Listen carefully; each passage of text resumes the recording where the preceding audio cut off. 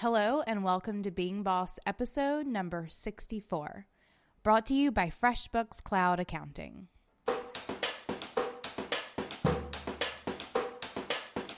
Being boss in work and life is being in it. It's being who we are, doing the work, breaking some rules, and even though we each have to do it on our own, being boss is knowing we're in it together. I am really excited to be talking today to Nathan Barry. Nathan Barry has been a guy that I've followed online for a really long time, super smart about a lot of things. These days, he's focusing on an email marketing platform called ConvertKit, and we just all switched our email marketing over to ConvertKit. We're really excited to jam with him on all things email marketing. One of the things that Emily and I have been focusing on a lot lately are systems. And as someone who is kind of systems adverse, I like just flying by the seat of my pants. I'm really starting to embrace it. And I think that no matter what stage you are in your business, it is so important to adopt systems early. And there's so many platforms there to help you do that. So today, obviously, we're talking to Nathan Barry from ConvertKit. Emily and I are both fans of Asana, or maybe you use Basecamp. Acuity Scheduling, obviously one of our sponsors. But one of the platforms that I've been using from the get-go that I'm so grateful for is FreshBooks Cloud Accounting. You guys know that FreshBooks sponsors this podcast, and it's because they work. And our fans love them. You guys have been downloading FreshBooks and trying it out and buying it because, hey, it works for you. So it's a system, and one of the things that Emily says later in this episode is that ConvertKit is simple but robust, and I feel the exact same way about FreshBooks Cloud Accounting. It is simple enough that you don't have to have a degree in accounting to use it, but it is robust enough that as you grow, it will grow with you. Try FreshBooks for free today by going to freshbooks.com/beingboss and enter Being Boss in the How Did You Hear About Us section. How are you doing, Nathan? I'm doing really well. Thanks for having me on the show. Of course, I'm excited. I'm really excited to nerd out with you. I feel like this is probably going to become our nerdiest episode ever. So Emily has been looking into different email platforms for us for a good, almost 6 months now, because we are growing and found needs across all of our businesses between Braid Creative and Indie Shopography and Being Boss. And so she recently moved over to ConvertKit and is basically preaching about the amazingness that is ConvertKit. A little bit. That's good. I like it. My entire job is to convert more evangelists like you. Well, good. So you've been around the internet for a while, though. I'd like to hear, and I don't want to talk about this a ton, but I'd like you to just sort of introduce yourself a bit to our listeners, what you've been up to, and I guess how you've grown this online business. Yeah. So I started as a web designer. I picked up HTML and CSS in high school, and then gradually got jobs doing software design, and then led the software design team at a startup. And then from there, I got into building iPhone applications and just always focused on design and some development. And then I got into the world of blogging, and that was pretty fantastic. So I then started making a full-time living from blogging through selling books and courses on how to design and market software. And then it just kind of expanded from there. And I was blown away when I found out that email was the best channel for getting conversions and sales. I honestly thought it was going to be like Twitter and Facebook and these social platforms, and email got higher conversion rates every time. And so then I learned all these best practices, and then the user experience designer in me got really frustrated when the best practices were a pain to implement in MailChimp and every other tool I tried. And so I said, all right, I can do this better. And I started ConvertKit, which is an email marketing platform specifically for professional bloggers and creators, people like me who are trying to build a large list and then sell products to them. And so that was 3 years ago, and now we've got a team of 13 people, and we just passed 3,000 customers, and world domination is next on the horizon. Including, I want to mention our buddy Val Geisler, who is pretty much one of our boss girlfriends, is on your team now as well. And I think a lot of our listeners are already fans of hers. So yeah, Val is amazing. People. You hire good people. I do my best. Somehow I managed to talk them into giving up the amazing stuff that they're doing and helping us really build a company to serve people who are building an audience. Like, there's a lot of tools that you can buy, but what we're trying to do is build a whole community around people who are, I guess, delivering value every day to their audience. And so Val's been amazing at that for us, as far as she writes our blog and she helps craft all of our support and all that kind of thing. Yeah, Val's a lot of fun. And whenever she told me she was working with you, I got really nerdy about that as well. So we actually share a friend. Wes Wages is a really good friend of mine. And he, I don't know, he's brought you up a couple of times. He actually is the one who got me into ConvertKit. And I remember, seeing it. I've followed you lightly over the past couple of years. One of my favorite things that you have done was some stuff around doing tiered prices for digital products. Some of the stuff you did there is stuff that I've shared with my crowd over and over and clients over and over again. I think it's really good stuff. And so I sort of followed you when you started ConvertKit, and it was just like this pipe dream thing of this email marketing platform. Like, I can't wait to see what it sort of grows into. And Wes turned me on to it, to actually giving it a try. And I've totally loved it. And like Kathleen mentioned a minute ago, I've spent the last 6 months testing out every email marketing platform out there, and ConvertKit is super different. So I want to dive in just for a second about what you were saying about, MailChimp and some of those other platforms being a little frustrating for allowing you to utilize best practices. What were some of the things that you were hoping that ConvertKit would sort of fix for doing effective email marketing? Yeah, so first I have to say that I love Wes. He's a wonderful person, and now I love him a little bit more. So the big things were, I wanted to be able to tag my customers, and I didn't want to do something messing around with groups in MailChimp or something where I didn't want fake tags. I wanted real tags. And so I wanted to know who bought what and who was interested in what product. I also, in doing that, I didn't want to pay for duplicate subscribers. So when I asked the MailChimp and Aweber teams of how to do this, they said, oh, you create more lists. And I was like, sweet, let me create more lists. And then I realized, wait a second, I see how this benefits you. I would have all these different lists. And at the time, my list was about 8,000 people. And somehow MailChimp was telling me that I had 15,000 people. And I was like, it's 8, Gosh. And then that's when I realized that they were double charging for every duplicate subscriber. So I was like, oh, this isn't going to work. Because then I couldn't even send one email just to the unique subscribers. It was a mess. I was always exporting and importing, and it was a disaster. So those are two big ones. Another one was content upgrades. This became easier once Lead Pages came out with their lead boxes.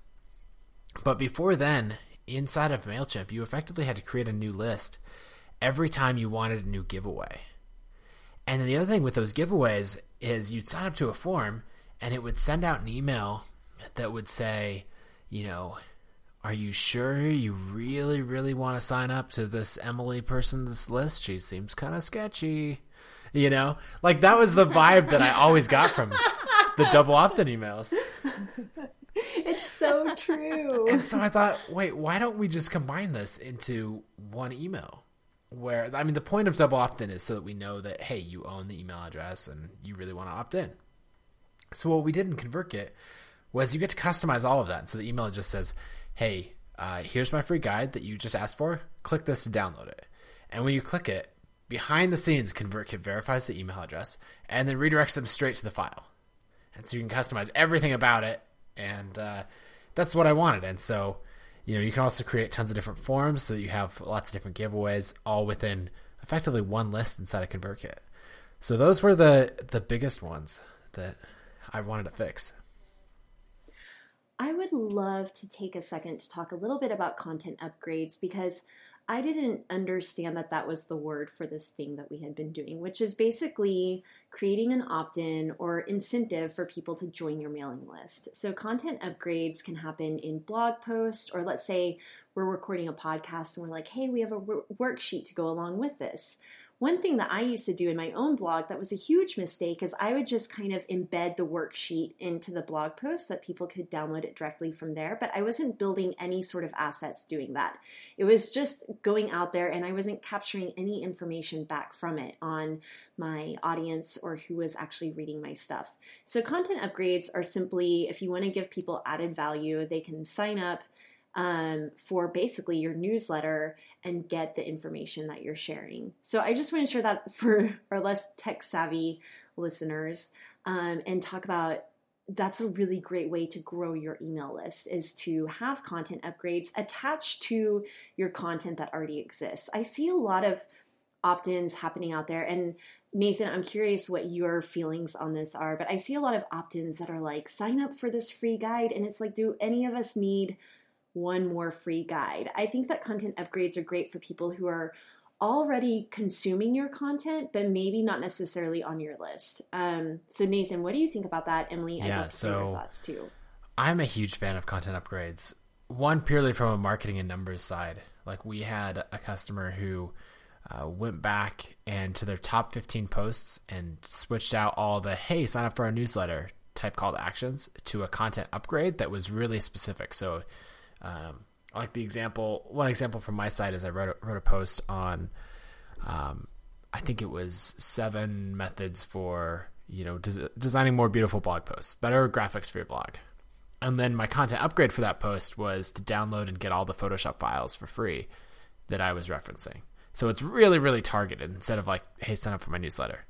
So this customer went back, implemented it on their top 15 posts according to Google Analytics, and they actually doubled their subscribers per day based on just doing that. So basically the idea is make it really, really targeted. And I've actually found a lot of content upgrades that I really like. I'm thinking way back in the day, there was a blog called Think Traffic run by Corbett Barr. And now the blog and the company has since changed to Fizzle, which is another great company that I love. So Corbett on his site Think Traffic had effectively a content upgrade that he called, I think, the Traffic Toolbox. And I just remember being relatively new to blogging, coming across that and going, that's what I need, and downloading it. And it was just packed full of really, really good content. And so I always think back to that of like, that's an example of a content upgrade that I as a reader really wanted and then got a ton of value. And it got me to sign up for his list when I don't know if I would have just joined a newsletter. So I would do a lot more of those. I love content upgrades as well. I think you're both spot on multiple fronts. And I really like what you said, Kathleen, a minute ago about, it's not content that you're just going to like throw out there. Like, this is not your main opt-in. It's not something that's really going to like pull in a dream customer per se, but it is a piece of content that goes along with content you're already sharing. So people are already consuming your content. They're already in your blog posts, and you're just sort of giving them a little bit extra. I love content upgrades. I think they're great. It's such a great way of growing your list. And I really love that tip about going into Google Analytics and using that data to implement content upgrades on high performing posts afterwards. Like, this is when I get really happy that nerds exist, because like you have having an online business, you have access to an insane amount of data. You have analytics, you have, number reporting on your email market, like all the things. And going in and using that to your advantage is why online businesses are such an awesome and like, I think, fast growing thing. You just have to use it. I want to talk for a second though about like, wait, can I jump in real quick on that too? Go for it. So one of the things I like too about going to your old posts and looking at the top 15 is that so many times as content creators, especially if you've been in the game as long as we have and you have 5, 6, 7, 10 years worth of content, you've got a lot of good stuff that you've written that you're not really leveraging.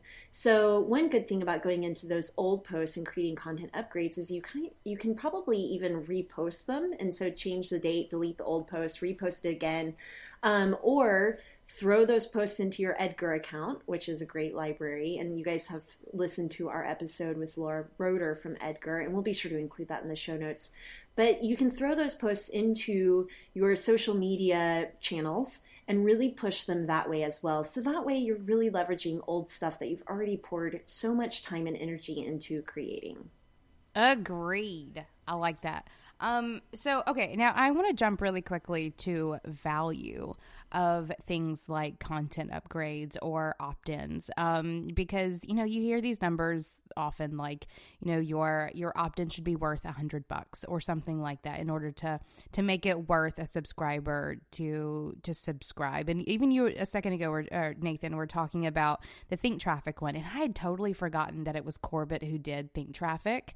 Like, that totally went over my head until you said that. But I want to talk about value. Like, how valuable should the content that you are asking people to opt in for be? Yeah, so I would say it's a sliding scale. There's no set rule. I like the $100 idea because then it anchors it high and you're trying to make it good. I would just say if you're not getting good results with your opt-in incentive or your content upgrade, look at how valuable it is. Like, did you just throw together a PDF and is that it? Or did you actually put real value into it? So if you're getting great results with what you're doing now, that's fantastic. Just get out there and promote it even more. But if the conversion rates are super low, on your posts, if you're only getting 1% or 1.5% of people who come to your post to opt in, maybe take a hard look at what you're offering and see if you could up the ante there. Could you make it more valuable?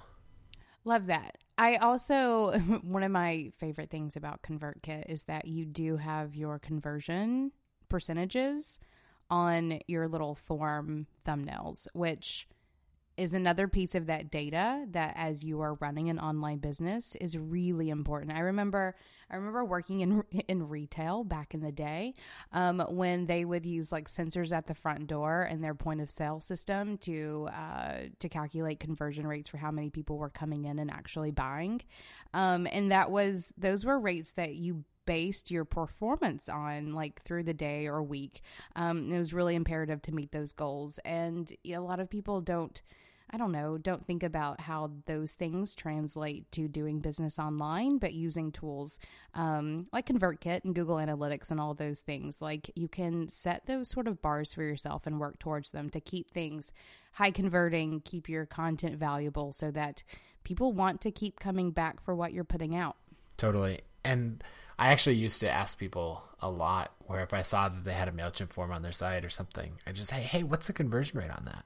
And they'd always go, oh, it's, and nobody knew because, like, you can set it up and everyone has Google Analytics installed, but no one has Google Analytics set up correctly. Like, we don't even have Google Analytics set up correctly. It's just, nobody does that. And so what I realized at that point is the only thing that matters is what tools and stats you give people by default. There's all these best practices they can set up, but it's the defaults that matter. And so that's why we built conversion tracking into every single form in ConvertKit just by default, so you don't have to do any work. Another thing that's made a big difference is if you think about the opt-in forms on your site. If you're focused on email, which I think you should be, but I'm a little bit biased, you're going to have a few email opt-in forms on your site, and there's going to be a lot of real estate, like prime real estate, dedicated to getting people to opt in. Well, so I'm reading your blog, I like your content, I opt in, and then I come back and I read another post, a couple days later, and you're saying like, Nathan, opt into my email list. And it's like, I already did. Why are you pitching me a call to action for an action that I've already taken? And so from a development perspective, it's not that hard to show different content to someone who has already opted in. Like to pitch them on, buying a book or downloading something else or learning more. But nobody implements this on their own because nobody wants to hire a developer to do a day's worth of work for it. So we just built it into ConvertKit, gave everyone this best practice by default, and now if someone has opted into your list and come back, you can say either don't show the form or show this custom content. So on my site, if you opt in and then later come back, instead of getting a pitch to sign up, you're going to now get a pitch for purchasing one of my books. I have a question. Whenever you said you think people should be focusing on email and obviously you're biased, but why do you think email is here to stay, or why do you think that email is so important right now? Yeah, so there's a few different reasons. One, email's been around for a very long time. So if you think AWeber was one of the original players, they started, I think, in 1998. So the internet was very young then. They've been around for a long time. And so, like, in that time frame, we've got 20 years of email marketing. We haven't had 20 years of anything, hardly. None of the social channels have been around for that long. The other thing is the conversion rates are really high. So I worked with the team over at Gumroad, which is an e-commerce platform that I love, to get all of their conversion stats for if someone comes from YouTube or Twitter or Facebook or any of these places, how likely are they to convert versus email. And basically the email conversion rates were about double what this other social channel conversion rates were. And then the last one is, let's say this was, 8 years ago that we're having this conversation. And the three of us are talking about, a great place to build your audience. All the cool kids these days are on MySpace. And so we put in a ton of effort and we build this great MySpace community. Well, we're kind of screwed now. And so if you build your audience on someone else's platform, and that platform dies out, which is totally out of your control. I'm thinking more recently, everyone who started building audiences on Google+, you're not in a good position right now. But if you decide that you don't like MailChimp or ConvertKit or any of these other platforms, you just export your list and you import it somewhere else. Email is the only channel that you actually own that relationship. On Twitter and Facebook and everything else, you're just renting that. And so we've all seen it where with our Facebook fan pages and groups, they used to show to everyone who's a fan, and now it only shows the content to about 15% of people. And then they're asking hey, you should pay to boost this post. And that's just a nice reminder right in your face of, hey, you don't own this relationship, Facebook does. And so email is the only channel where you actually own that relationship. Well, and then now even that's being threatened a little bit with people's emails going straight to newsletter or straight to spam. So how has ConvertKit addressed that? Yeah, so with our focus on email marketing for professional bloggers, we really only send a subset of all email marketing. If you think about all the things, Amazon saying, hey, you might like this product, or your bank saying, hey, get this other thing, or, you purchased something at Walmart once, and so now they're pitching you stuff. That's all email marketing. And so average email marketing open rates are in the 1 to 5% range. And if you have a 1 to 5% open rate on ConvertKit, we're going to kick you off the platform. That's not cool. And the reason is because we only send really high quality content. I like to use a blogger, Leo Babauta from Zen Habits as an example. Love him. He's fantastic. If someone opts into his list, it's because they want to receive his emails. Whereas if one of these big e-commerce shops, starts sending you emails, it's probably because you just bought something once and not because you want to consume every bit of content that Leo puts out. And so our open rates, because we only send, really content, are radically higher. Most things range in the 25 to 65% open rates. And so we get far better deliverability of that because we only send the high quality email. So that's helped us a lot to stay out of the promotions tab. Gmail is going to continue pushing more and more email that way because they get to brand it with ads if they do that.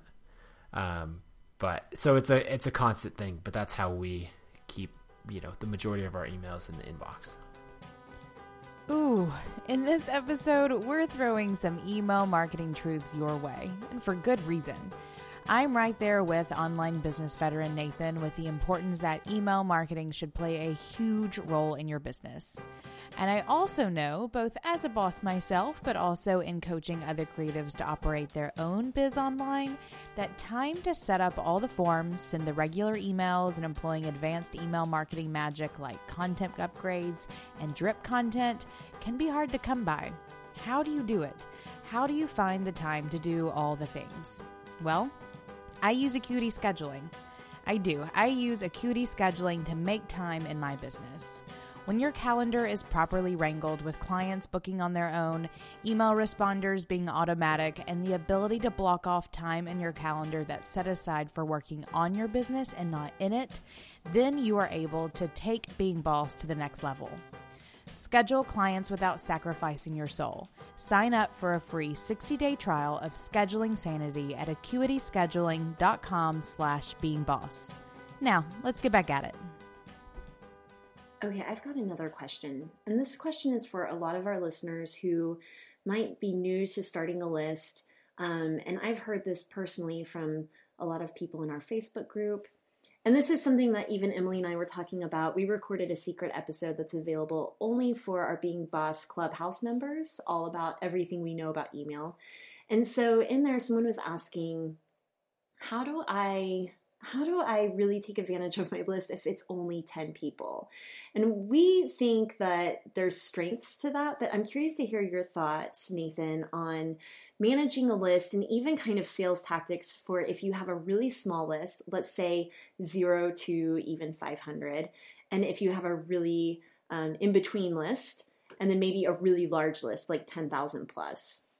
Yeah, so the smaller the list is, the more engagement you can have with each person. So I would email all of them personally if it's under, say, 30, 40 people. And you should know something about them. You could look up each of their sites. You could learn about them and just ask them, hey, what are you hoping to learn from me? You can have those conversations. And that's really a huge advantage that you can't do at a much larger scale. I want to say that it was Chris Gillibo who... Oh man, it might have been up to 1,000. Though knowing Chris and how crazy he is, it was probably up to like 10,000 subscribers where he personally emailed every single person who joined his list. Just to have that conversation and to know what they were hoping to learn from him and what they're hoping to get out of it.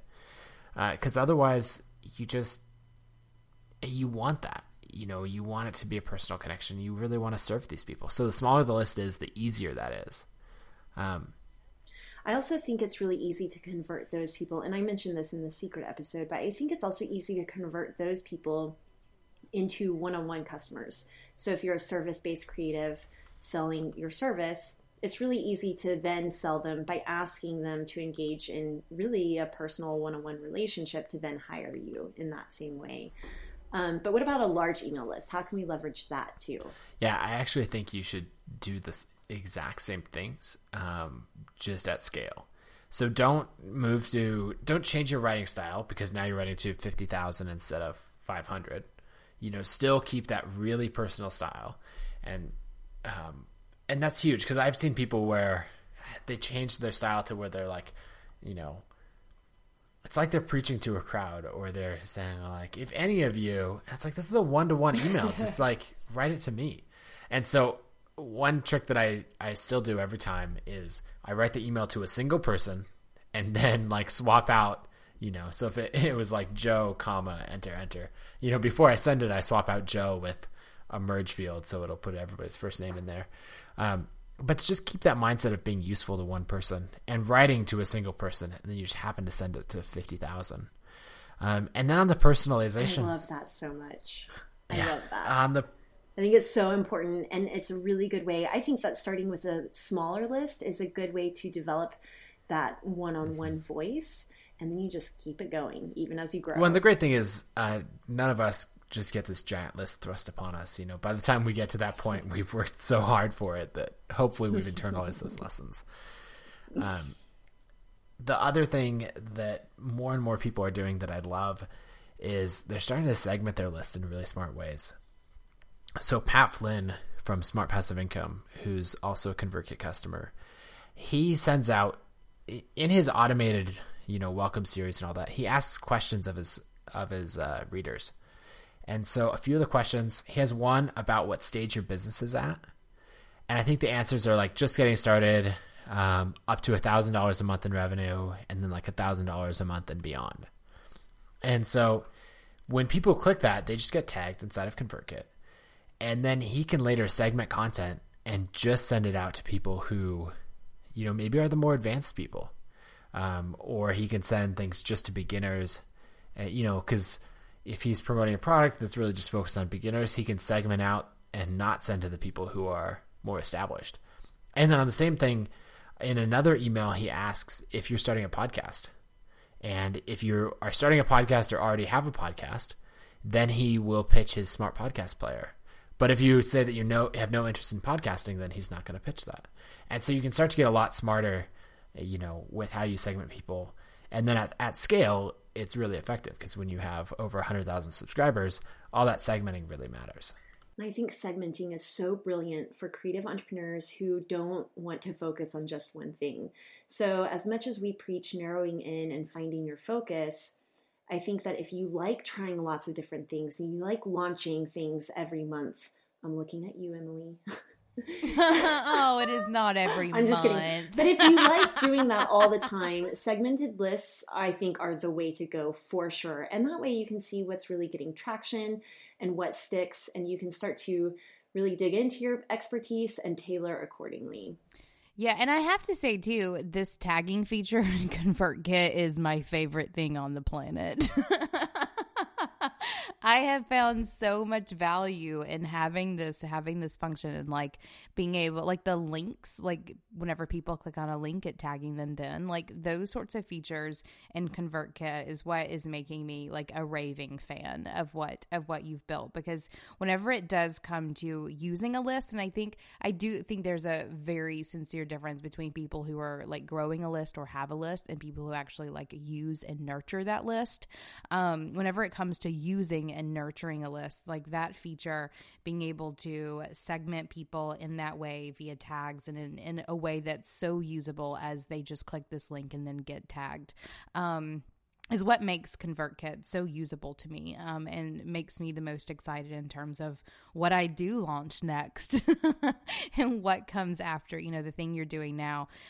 Because as creatives, like we all sort of are in this place where, we start doing one thing and then we sort of shift gears every couple of years into doing something else. And being able to carry that list over is only as good as the list wants to be carried over, and allowing segmenting and allowing people to sort of come with you as they want to, depending on what they're interested in, is pretty genius to me.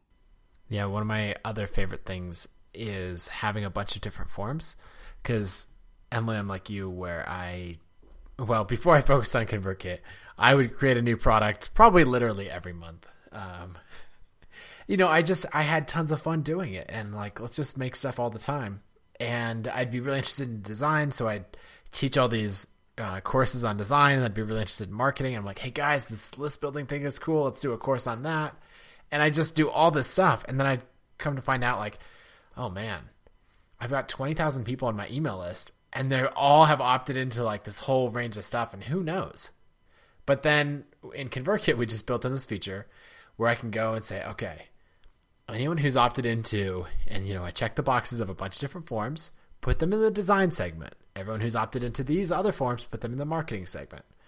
And so now what I have is we've got about 35,000 subscribers, and there's 20,000 people in the design segment and a little over 20,000 people in the marketing segment.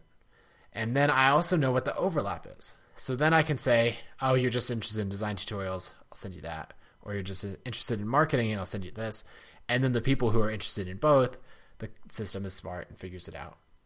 So what I love, and this is purely because I'm just like you and I make new products all the time, is that I can create those, what would be lists in another tool, but segments in ConvertKit after the fact. So I can say, oh, let's just round up all of these forms and all these types of content, and everyone who's interested in that is now in this particular segment. Okay, so as someone who maybe isn't as tech savvy as the both of you are, it's okay. You're doing so much better. I am doing so much better. So basically, I asked Emily. Emily was like, "Okay, we're getting you for Braid Creative on ConvertKit.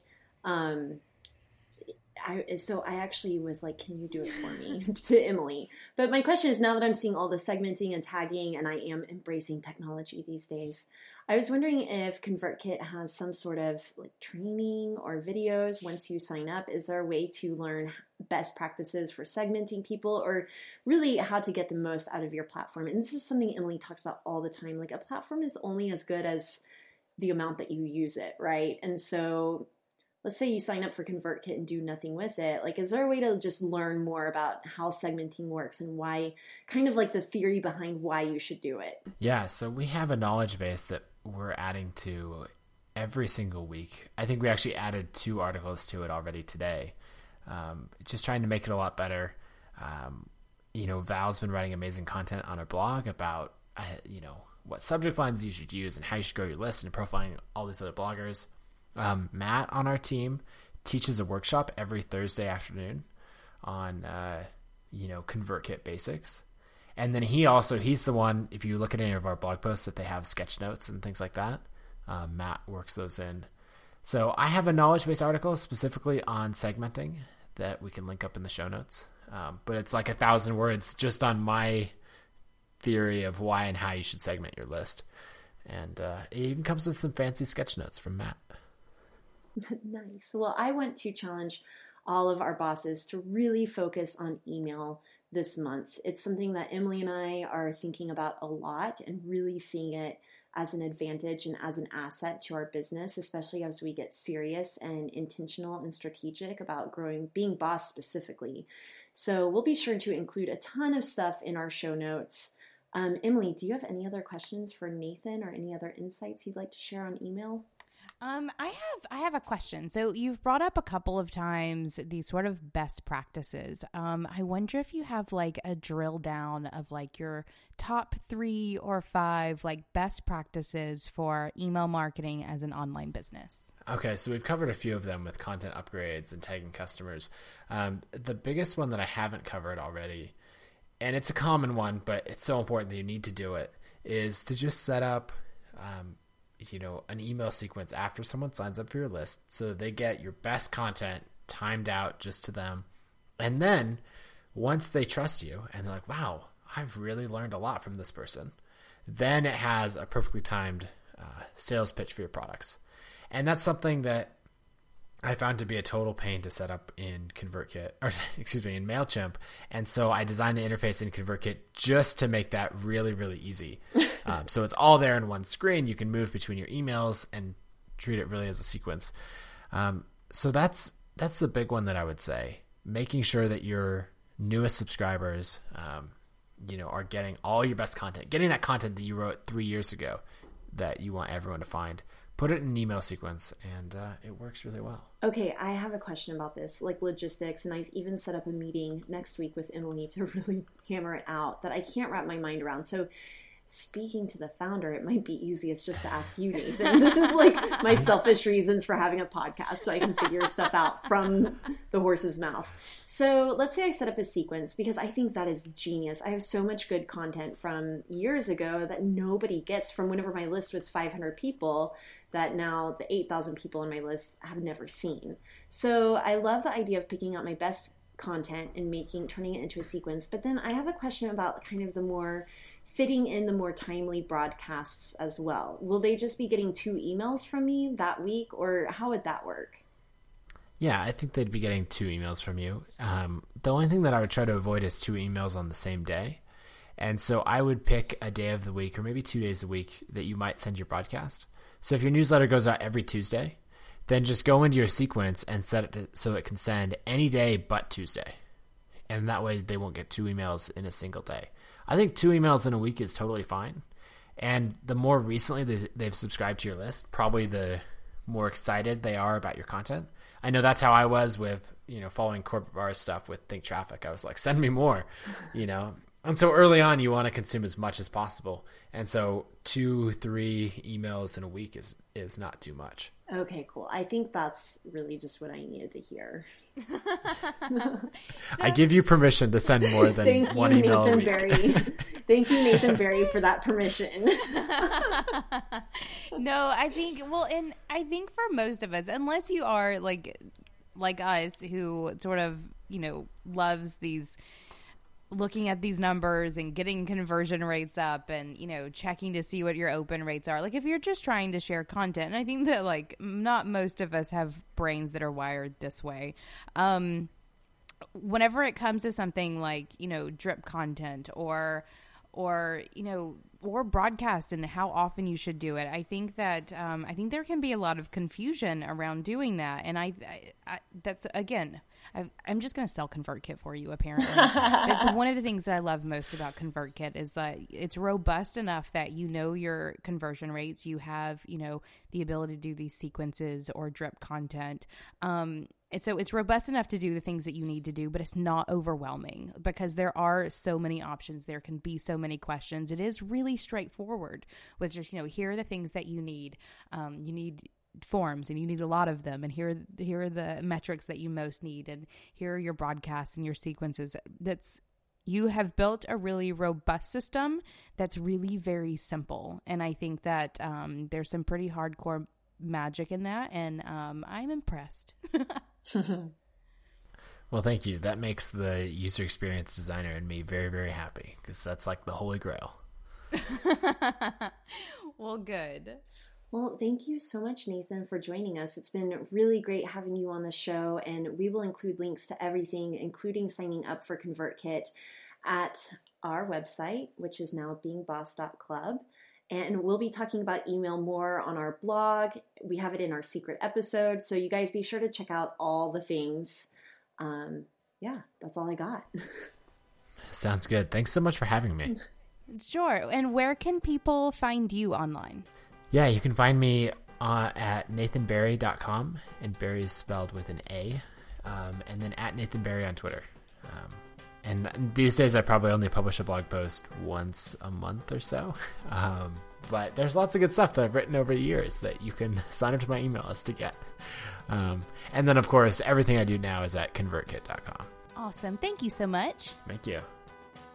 Thank you for listening to Being Boss. Please be sure to visit our website at beingboss.club, where you can find show notes for this episode, listen to past episodes, and discover more of our content that will help you be boss in work and life. Did you like this episode? Please share it with a friend and show us some love by leaving a rating and review on iTunes. And if you're looking for a community of bosses to help take your creative business to the next level, be sure to check out our exclusive community at beingboss.club/clubhouse, where you get access to our closed and very vibrant Slack group, monthly Q&A calls with Kathleen and myself, a book club, and more. Cultivate your tribe and find your wolf pack at beingboss.club/clubhouse. Do the work, be boss, and we'll see you next week.